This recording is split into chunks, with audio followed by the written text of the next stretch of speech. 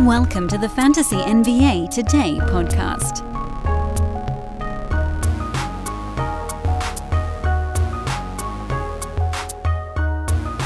Suppose I ought to open the show by addressing the very large elephant in the room.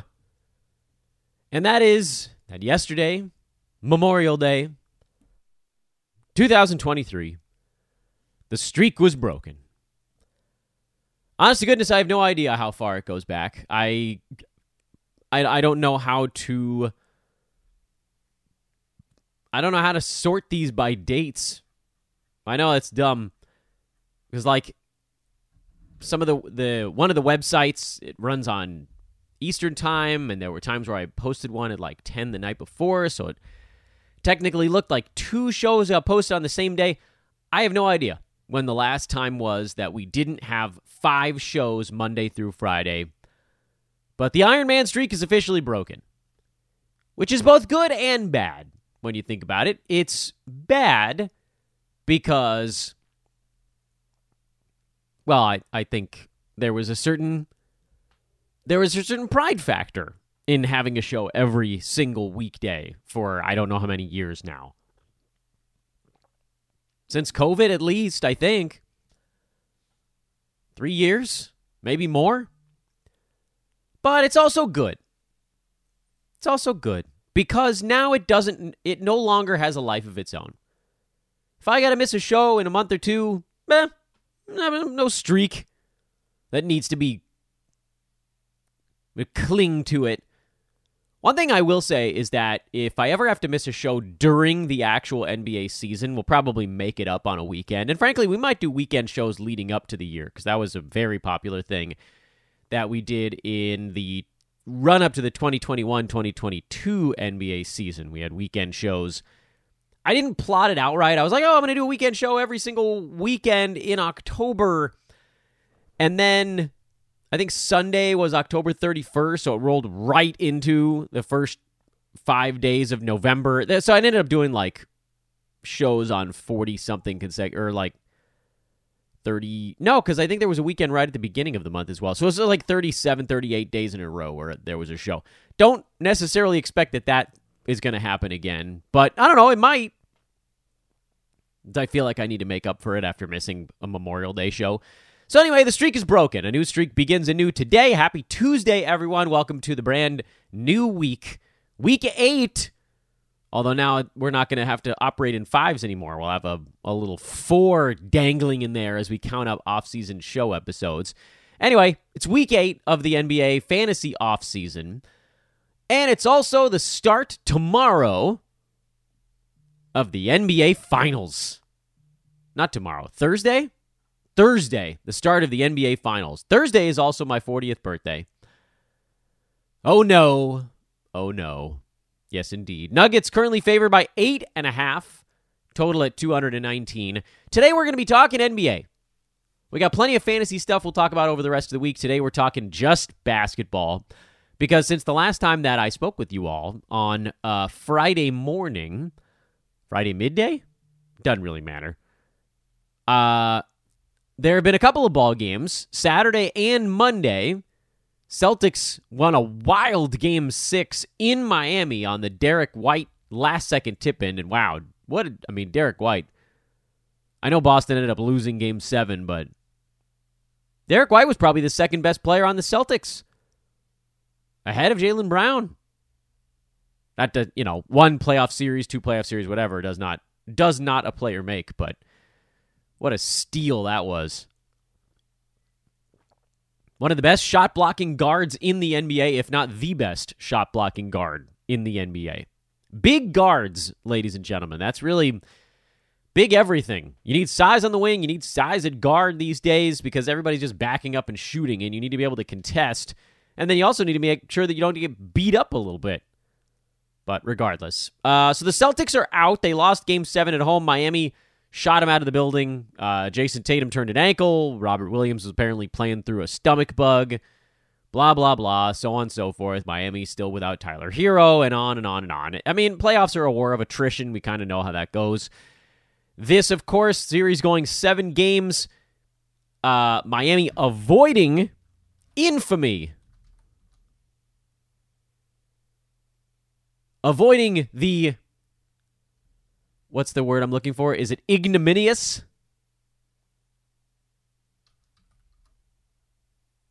I think that's the one. What's the noun ignominy? Ignominy? I don't know the pronunciation of that. Anyway, disgrace.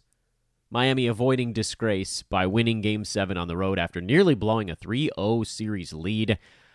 I was in Vegas over the weekend. Early 40th birthday present from wife, mom, mother-in-law, etc. The mother and mother-in-law took the children, split them up.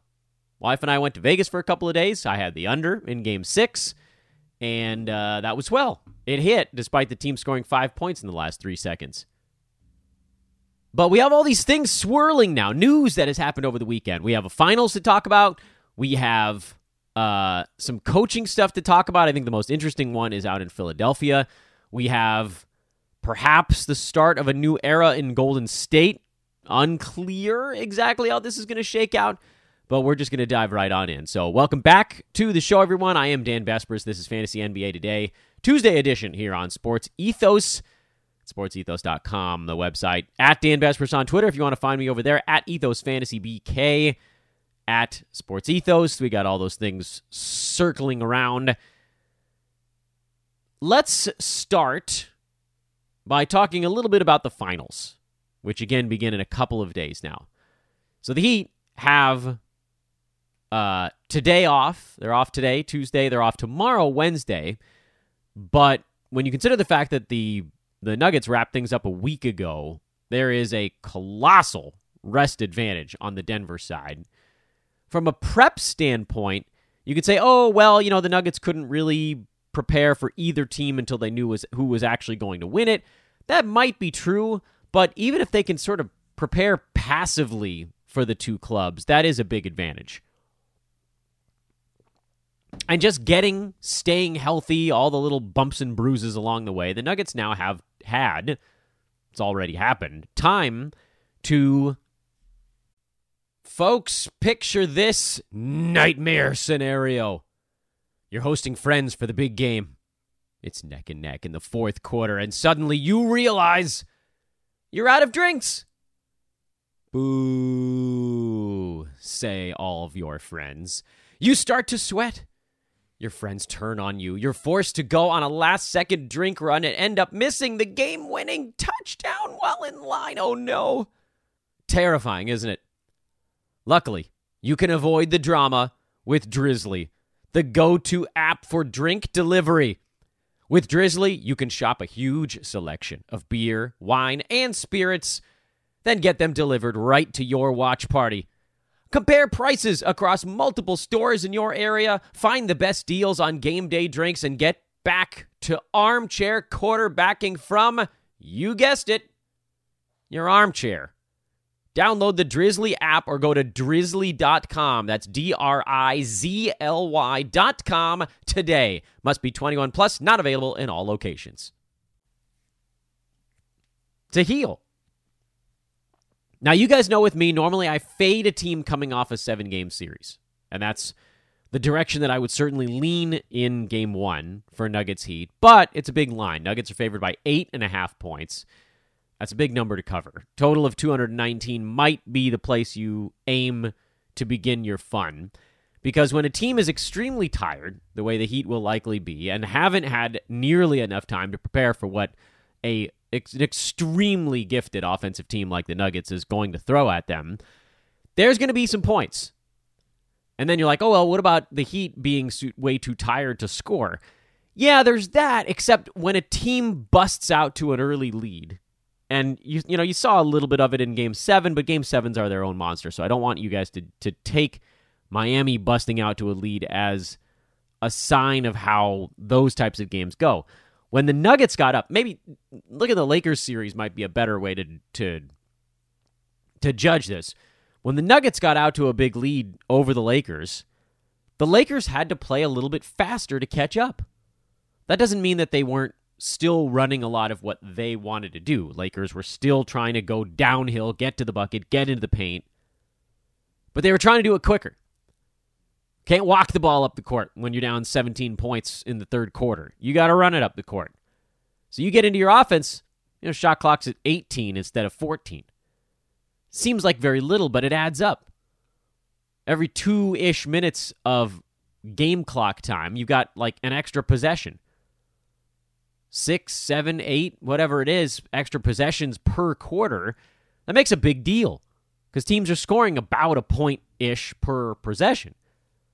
So even if you take the low number on that and say 4 or 5 extra possessions per quarter when a team starts to fall behind, if you take 2 quarters of that, that can shift the final number of a game by 8 to 10 points. 3 quarters, 12 to 15 points, things like that. So if you feel like the Nuggets are going to break out to a quick start, which I think they very well might, although rust can be a thing, so maybe the jump shots aren't quite as crisp, blah, blah, blah. Game 1... You get a team's fastball. We've talked about it in these playoffs before. It doesn't always work out this way. Fading a team off a 7-game series doesn't always work. I like fading a team off a 7-game series when they're the favorite. So, like the Warriors against the Lakers was a great spot for it. There was one on the Eastern Conference side that I'm drawing a blank. Oh, it was fading the Celtics as a favorite over the Heat after their 7-gamer with the 76ers. But those teams were both favorites. Celtics were actually a relatively large favorite in their first game. Warriors were kind of a medium favorite over the Lakers. This is a different bird. The Heat are an 8.5-point underdog off their 7-game series, so it's not as sort of a sure bet kind of thing. And, we've seen with the Nuggets, they can open up a lead. It doesn't always stay the whole way through. Sort of had a tendency to kind of come back to some of the teams they were playing more than others. They were able to trounce Phoenix a few times, but like that Lakers series, every one of those games ended up tight in the third or fourth quarter, and then the Nuggets pulled away in each of them. The beauty of that is the Heat get back into games with Jimmy Butler getting the foul line, clock stopped, and hitting 3-pointers. Lots of points, fewer possessions. The way the game slows down with Miami is, first of all, as a series goes on, and then as they make their adjustments throughout a series as well. So as I look at this one, if you're looking at individual game, if you're looking at game 1 of the finals, you'd certainly lean slightly to the Nuggets because they have this massive rest advantage. But to me, the play that I would lean towards the most would be the over. But then you've got other stuff going on with this series as well. First of all, Nuggets are a minus 400 favorite to win the finals over the Heat. That's an absurd number. Even if you think the Nuggets are going to win, that's a suggestion that they have an 80%, right? Yeah, 80% chance of winning the finals. I don't know, man. I do think the Nuggets win the finals, but that's a big number to put on it. Heat plus 300, they're always going to have a little bit of a gap in there. Betting on the Heat right now, in my estimation, would be a grave mistake because coming off their 7-game series, they're in an absolutely awful position for Game 1. Nuggets have the huge rest advantage. Even if you don't think the Nuggets cover Game 1, you've got to think that they win it. So if you want to bet the Heat, probably do it before Game 2. Because at that point, like if they go down 2 games, you probably no longer want to bet the Heat. Although, finals are still 2-3-2, I think. So the team with home court has an even larger advantage because it's really hard to win 3 straight games on your own court, and that's what they're asking the lower-seeded, the road team to do in these series. So the Heat really have their work cut out for them. That's part, I think, of why the odds maybe tip a little farther in the Nuggets' favor than they might have been. But here's the thing. If you wanted to bet the Heat or the Nuggets, frankly, like if you wanted to get in on a series price, don't. Because you can get better odds on awards, meaning finals MVP, where Jokic is minus 300 and Jimmy Butler is plus 325. Sure, Jamal Murray, Bam Adebayo, Caleb Martin, these guys are possible names to also sort of sneak through with a Finals MVP. But what really are the odds that if the Nuggets win, it goes to somebody besides Jokic? Pretty damn low. Like, Jokic would have to be kind of bad. Would have to be kind of quiet in this series. Like, I thought that Jamal Murray was by and large the more important player in the series against the Lakers, and still all of the chatter out of that series was about how good Jokic was. Mostly because he had that first Mondo game. His rebounding was outstanding. That was a huge reason why the Nuggets were able to win that series. But, like, Jamal Murray getting lava hot between games 2 and 3 was probably the reason the Nuggets won those 2 games. And then, Michael Porter hitting some big shots. Game 4 was like a little bit of everybody. And when that's the case, then the biggest name is going to get the recognition. So that was Jokic. And obviously, Jokic is incredible. I personally thought Jamal Murray was more important in that series. And I don't know that anybody else felt the same way. But that's the whole point. Doesn't matter what I think. Jokic is going to put up the gaudiest numbers, even if he's not the most impactful player. And the gaudy numbers pretty much drive the story. So if he's averaging like 20, 10, and 10, he probably ends up winning Finals MVP. Conversely, on the other side, despite the fact that Caleb Martin had a world-beating Eastern Conference Finals, if they had to pick an Eastern Conference Finals MVP, it'd go to Jimmy Butler because he's the most recognizable name on that team by a wide margin. And like one of these other guys would have to have such an heroic series, even more than Caleb Martin did. And I don't think Bam has it in him to have that kind of an heroic series. So if you're looking at a series bet, instead think about the awards because Jokic is $100 cheaper than the Nuggets, and Jimmy Butler is $25 larger on the underdog side than the Heat. But, like I already said, this would be the day to bet Jokic before the series begins if you think the Nuggets are going to win it. Because if you think the Nuggets are going to win it, then you also likely think that they win both of their home games here. Probably win 1 out of 3 on the road, and then come home with 2 chances to close it out. Right? And if you think the Heat win, then you think Miami probably steals game 2, maybe wins 2 out of 3 at home, and go back to Denver leading 3-2. So to that end, if you're thinking about betting Heat, you probably do it after game 1. If you're thinking about betting Nuggets, you probably do it before game 1. But instead, as I've said already, maybe consider the NBA MVP prices instead, because you get a better price on effectively almost, not all the way, almost the same wager. And then as I mentioned for the game 1 overs. They have a pretty good rate. Again, nothing is a sure bet. And frankly, considering all of these just keep hitting this playoffs, it almost feels like we're due for one to go the opposite direction just because. But Denver loves a good high-scoring game. Miami wants to try to slow this thing down. It takes a lot of energy to slow down a basketball game. It's so much easier just to get out and play free. And that's what happens in game 1s. Teams just feel each other out.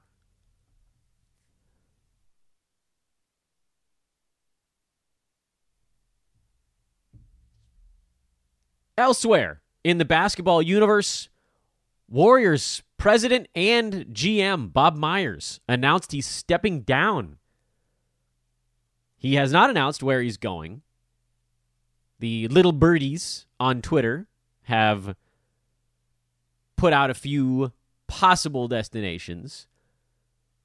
A year off, some other team that wants to make that big leap forward. Apparently, the Clippers have been courting him for a long time. ESPN has been courting him for a long time. But what does that mean for the Warriors? There's the kind of tongue-in-cheek explanation that, strangely, might also have some shreds, some kernels of truth to it, which is the Warriors have an incredibly difficult set of off-season moves to consider. And those of you that keep any close tabs on this type of stuff, you know where this is going. The big one is Draymond Green, who does, I believe, have a player option for this coming year at $28 million. And maybe he exercises that, and maybe that makes everything simple and straightforward. But if he doesn't, do they really want to give him what he's asking for, a longer deal? Klay Thompson has one more year on his contract for $43 million. So the Warriors are kind of getting to the end of this era, even if they don't want to acknowledge it. Like, they can try to make it last a little bit longer. Plus, they've got Jordan Poole, who's been a massive disappointment so far, signed that huge extension. It kicks in this coming year. Maybe he gets things turned around. Warriors are, for the most part, pretty hamstrung right now. There isn't a whole lot they can do, even if Draymond opts out, and obviously they can bring him back because he's been there for forever. But that's a team that's like hovering near $200 million in payroll. And for Myers, he's probably looking at it like, you know what? We've taken this train about as far as it can go. It's time for me to go find something else. I actually think he's having his press conference as we're recording this podcast. Perhaps the more interesting news in front office realm is that the Philadelphia 76ers already have their guy, and it's former Raptors head coach Nick Nurse. This is extremely notable because whatever you felt about Doc Rivers, he did at least try to keep his guys standing upright. I don't know if Nick Nurse brings the exact same way of managing his players from Toronto to Philadelphia, or if this is more of like, okay, Nick, we need you to be an offensive guru for this team, but like I can't have you playing Joel Embiid 38 minutes a ball game because you won't have him in the playoffs. Still, we've seen what we've seen kind of thing. And there's this whole like, what's that quote? Like if someone shows you who they are, believe them. Who the hell is that? Is that Maya Angelou? I think it is, actually. Or if it's been, I believe it's been attributed to her. I don't know if that's the actual source, but hopefully, I mean, this is like the do I believe the internet thing? I think so. It feels like something that someone of Angelou's incredible brain power would say, but you never know. The internet has confused me before. When someone shows you who they are, believe them the first time, I think is the full quote, if I'm reading this right now. We've seen who Nick Nurse is.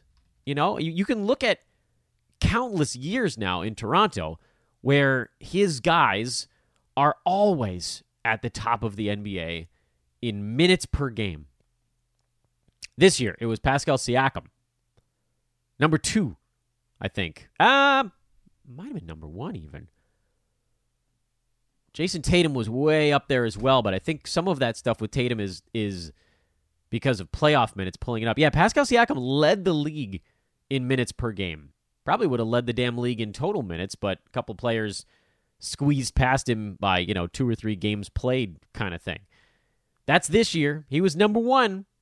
Freddie VanVleet was number 5 in that deal. Like, if you go to any year and just sort by minutes per game, it's always Raptors. Last year, numbers 1 and 2, Siakam and VanVleet.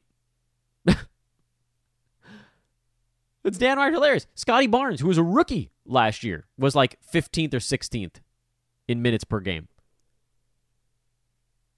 This is notable because, for one, Nick Nurse cares about the regular season. By the way, the previous season, Julius Randle, James Harden, Freddie VanVleet.